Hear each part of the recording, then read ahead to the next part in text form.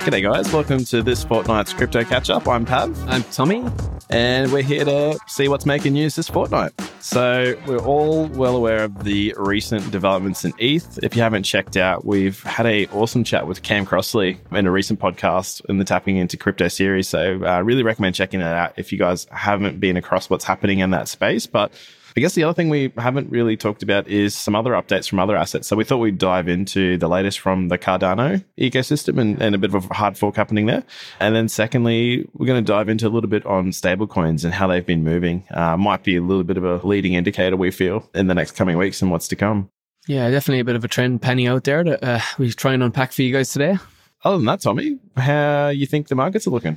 Oh, man, it's been an interesting couple of weeks in terms of nothing has happened. Not a whole lot's happening, mate. We've been bouncing around between kind of 19.5K on Bitcoin to 20 grand. Like the ranges have really tightened up like in recent weeks. I think you'll probably agree. Like all we're seeing now is, I think Bitcoin's low in the last few weeks was like 19.4, between that and kind of just over 20 grand or around the 20 grand mark. So listen, it's pretty uneventful in trading at the moment. I can't imagine even the people that are doing shorting and longing the market on leverage, it's not the most exciting time for those guys either.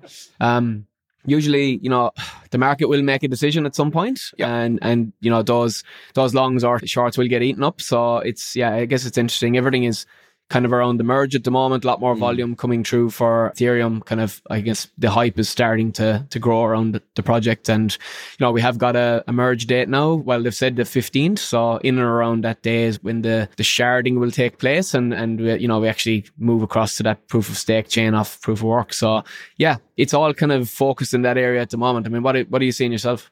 I think it's very much to touch on what you said at the start, just the stagnation. Like, it is a situation where the longer we go sideways and nothing happens, the more pressure builds up. Yeah, it's sometimes the best way to think about it. So you do start to see, like you sort of talked about, a lot of blowouts where the market will kick up maybe 5%, but then drop back down 6%. So you could also refer to that as chop, I guess. A very choppy market. And that is hallmark of an indecisive market that doesn't know what's high and what's low. So I think a lot of people might be quite frustrated if you have been trying to do a bit of swing trading lately, or maybe you've been embracing it and just understanding we are range bound. So a lot of opportunity if you know what you're looking for. But I agree, like we're pretty much at a point now where we've sort of consolidated for a long enough period of time where historically we have seen a break up or break down. So a lot of those, everyone sort of follows moving averages. They're starting to converge. A lot of the other indicators that people look at, like RSI, they're starting to, show a little bit of exhaustion on the selling side as well. So it'll be definitely an interesting lead up into the end of this month, especially because we've got no key news from a macro point of view until the end of September. So a lot of key data. So in the past, we have seen key data, a bit of a rally and then a sell-off. So it'd be interesting to see if we get the same activity now. I think that's why, everything is kind of focused around the ETH merge at the moment, and we don't want to continue flogging the horse there, but it is the biggest crypto news story of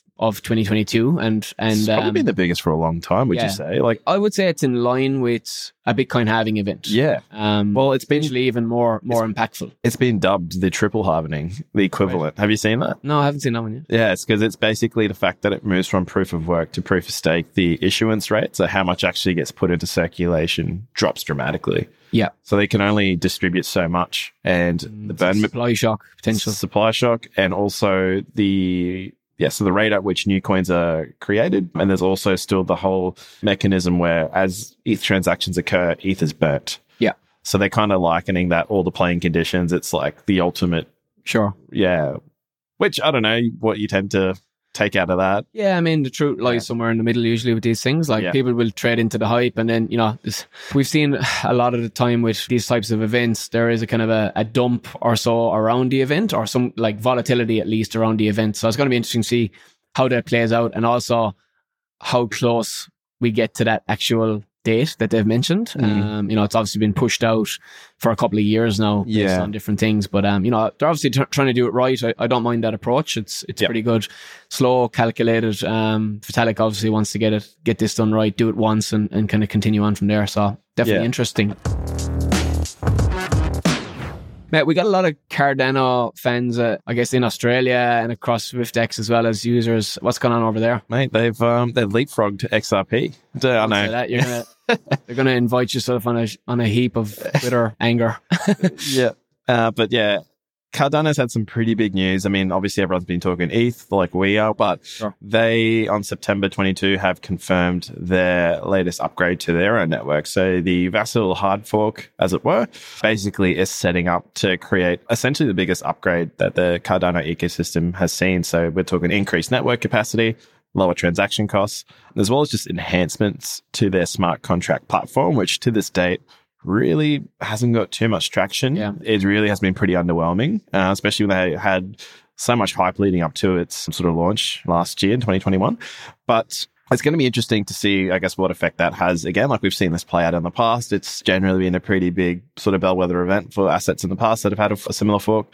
But we've seen price go from about 42 cents to, the 50 cent mark in recent times. And on top of that, about $2 billion added in the market cap in the lead up to this hard fork. So, I mean, again, that sort of speaks to why that leapfrogging of XRP in terms of market cap and ranking has occurred. But I mean, it will be an interesting one because it almost seems like there's a couple of pretty big layer ones like Cardano and Ethereum coming out with some pretty big news at a point where the market's, like we just talked about, it's been pretty stagnant. So I think they're positioning themselves for long-term growth. Like, it's always been the sell, right? Yeah, absolutely. Yeah. I mean, people always ask the question, like, we're in a bear market, the markets are going down. What projects are going to survive or what are going to be the next big projects to come out of the fire kind of thing, right? But I guess this, for Cardano holders or, people that are interested in that platform, it's really them positioning themselves as a longer term player. We're not going to be this flash in the pan type project, I suppose. Like, they have massive support anyway, not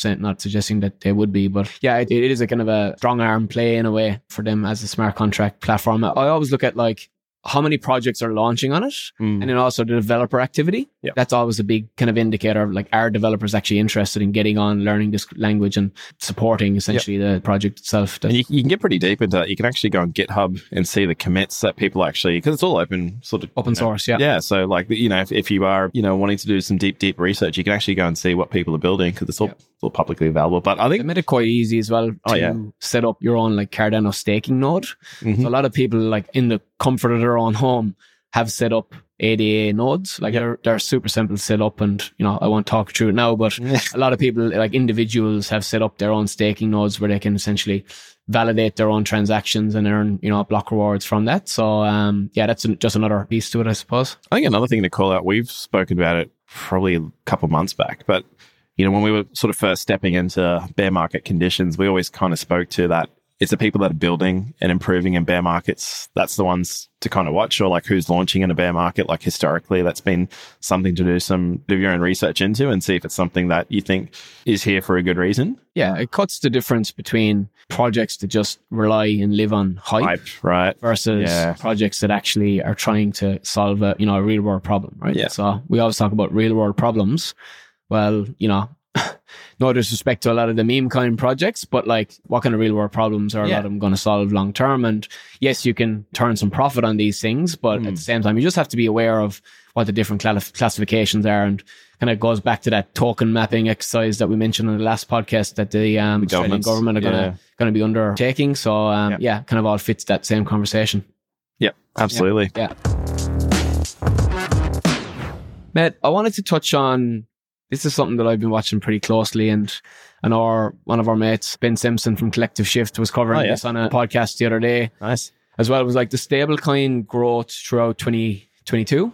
And also on another stablecoin news, the kind of Binance recent announcement of bolstering, and I mentioned strong arming their own BUSD asset. So yeah, kind of just news that just came out this morning is Binance have said that on September 29th, they're going to essentially reduce and turn off the trading pairs against USDC, stablecoin, USDP, and TUSD in replacement of their own BUSD pair. So a lot of letters thrown around there, guys. But essentially the TLDR of this situation is Binance want to grow their own stablecoin. And, they obviously have the most amount of volume in the whole market. Like it's leaps and bounds ahead too. Yeah, exactly. Not even nudging ahead. No, they're so far ahead of every other platform, realistically, with the liquidity that this is a big play for them. So they want their stablecoin to be the one, I guess, running the markets, right? Pretty much. Yeah. It's a big play for them. In terms of where they're at the moment, their BUSD is about 20 billion in value. For kind of reference, USDT is the biggest with 67 and USDC is on around 52 at the moment. Yeah, okay. So, they have a bit of catching up to do. But yeah, I mean, what do you think about that play yourself? Again, just a strong arm, right? Like it's interesting to watch from the sidelines. I do wonder what sort of effect it would have if, is it as secure? Like I don't quite know. Like I know stablecoins have been in the news quite a bit. The auditing piece is always the one that people go back to. Like, how do we know that this is backed by whatever asset, right? Like, how is it audited? So that's gonna be something that I imagine that they have a plan for and they'll try and work out. But I guess for a user experience perspective, probably not going to change anything really. No. If you have USDC sitting on Binance or whatever that stable coin is, they'll still facilitate the withdrawals, so you can still get what you put in, and deposits as well for a period of time. So you can still get access to. It won't be big change from a user experience perspective. I guess one thing I did want to highlight that, we do now have 3 stable coins sitting in the top 10 by market cap. So that kind of, I guess, tells its own story. We've had a massive run up in the market in the last 18 months, big cool down, say all of this year so far. Stablecoin growth since kind of November, December has been just on the up and up and up. So people are going risk off back to stablecoins. Just recently, I would say as recent as kind of end of May, June, we've actually started to see a trend of the stablecoin market cap volume starting to decrease. So you can, I guess, use your own assumptions to what that might mean. I mean, for me, it's people are starting to go back into risk. So they're potentially identifying some good ranges in the market for them to get back into some of their assets that they support. Still a heap of value sitting on the sidelines, but it seems to be getting a little bit closer in terms of like people calling the bottom or trying to say that we're closer or we're in an area of value for them. So that's one I've been kind of watching pretty closely. Just it's one to watch, I guess. See if people are continuing to pour that stablecoin value into bigger market cap assets. So since June, like I mentioned, that's been happening. The big thing here, Pav, for me is like when the market actually decides that we are close to the bottom, around the bottom, whatever way you want to mention that word, bottom, this capital gets deployed, we definitely could see extreme volatility because there's so much value in those stable coins. So, the natural progression is it does flow into, your top assets kind of first, but we obviously don't know. But again, that's what I'm watching at the moment. I was talking about exchange coins a while back, and now I'm looking at the stable coins and what their kind of movements are. And it's going to be. If we see constant outflows there, it's only going one place, right? It's either getting taken off or it's being put into other assets. So because there's nothing to highlight that people are completely withdrawing from the industry when you see the stablecoin growth. So people are just going from a risk-on asset like, say, Bitcoin ETH, whatever it is, into stablecoins, holding that value and then, ready for the time that they want to redeploy. So, I definitely support that same theory, I suppose. And even with the short-term volatility, we've seen... you're probably seeing people taking like some short-term trading profits back into stable coins and then kind of holding again as well. So, a lot of the metrics at SwiftX as well, we see that kind of tells the same story. So it's kind of, it's kind of vindicating in a way to hear it because obviously May, when we did, was it May? We saw the Terra Luna epidemic. Yeah. I mean, that was a stable coin going absolutely wrong, right? And everyone after that was questioning, well, is any other stable coin safe? And like, here we are now talking about stablecoins making up the most of the market that they have in a long time and starting to reverse now. That's why I think I really wanted to cover the Binance piece as well, because like all these other stablecoins, as much as they stand apart from Binance and stand apart from BUSD, they do rely heavily on the use case of trading, right? Like trading being a trading pair, USDT against Bitcoin, USDC against Bitcoin, whatever else it is, right? So I think that is going to affect a lot of these top tier stablecoins, and you can just expect BUSD to just grow in that market cap or that units available, right? That circulating supply. Yeah, that makes sense. Definitely interesting. They're really the two biggest topics that I wanted to cover today that I think haven't been absolutely flogged across everywhere else where people get their information. Just to note, kind of on the way out as well, like ETH merge position in around the 15th of September, so everybody keep an eye on that. I mean, we're talking about the second top crypto asset by market cap. So, obviously a lot of hype around that, a lot of eyeballs on it. Yeah. We've got a great write-up on it as well on our Learn platform. Yeah, mate, Ted's did a great blog job. was epic. So, you guys will post that in the show notes as well. The kind of introduction to it and kind of breaks it down in very digestible pieces for you guys to learn a bit more. It's been covered everywhere. Like it was in the front page of the AFR yesterday. Yeah, it was on even like Google on my news. It just pops up. Yeah, so Bitcoin should be worried or something. I'm like, sure, yeah. They always come up with these kind of statements like clickbaity kind of stuff. But I guess a few other things, Pav, to note around ETH and what effect it'll have on customers. Yeah, there's definitely something to be wary of if you have been someone that's been utilizing some of the layer 2s on top of ETH, such as Ronin, Optimism, or Arbitrum. A lot of those are going offline, if not currently already offline. So there is a good chance your transactions could be lost forever because they will be decommissioned during a period leading up to this merge. And that's just simply as a part of the process of the merge playing out. So just wanted to stress that everyone's just really, really careful with the way they're moving assets around. Send that test transaction. Utilize a different network if you know how to. If you're one of our customers, you can reach out to our live support and sort of find out the best way to go about something. But open up your MetaMask wallet and have a look at all the networks that you've been using or where value is sitting, things like that. Just a bit of a hot tip, I think, for people to do. It's a housekeeping piece. Really. Housekeeping piece. But long story short, this merge, if you've got, assets in liquidity pool, if you're in like some sort of earn on DeFi, it won't affect anything. Like it's business as usual, but it's more if you're moving assets around during this time, just need to be a bit careful. Yeah, cool. I don't know if you checked out the market movers lately. Number one, up 338% in the last 14 days. Luna Classic. There you say it. Luna Classic. What's going on? No idea. No. Listen, I did. I seen that it's up. Yeah. I was looking at the 30 days, it's up like 300% or something like that. So, what's going on there? I mean, what's your theory on it? Oh, mate, no idea. Is it I don't know. Short squeezes or what? What's a couple of traders maybe trying to just play out some patterns. Who knows? But the other one I thought that was interesting on the movers lately has also been Voyager token. I know we covered Voyager like probably 2 months ago, going through that sort of. Did they file for liquidation or bankruptcy? No, they had issues with liquidity and issues. Okay, liquidity issues. Donegal has lost there. They were kind of looking for a bailout or something like that at the time. But it's interesting to see these kind of projects. We talked about Celsius as well. They recently went on a run. Yeah, they did too, right? Yeah, so it's kind of like a lot of these projects that people are considering in brackets dead. Yes, are having this kind of these kind of events. So a lot of people are going to get back in and trade Terra. Like that's just how it is. Like when they see this volatility, people are going to get in and have a go at it. Just obviously trade with caution, guys. Like know your risk. It's really it's pretty much as risk on as it can possibly be. So just be very careful of anyone that's trading there and do your research and try and find out why these things are happening. We're in the markets every day. We don't really know exactly why it's having this run ourselves. So just be very careful there. I guess would be my message. Yeah. The only other thing I'd say to mention is the cash rate announcement comes out from the RBA today. So from the point of recording to release, we'll know what it is, but everyone's backed in that 0.5 basis points.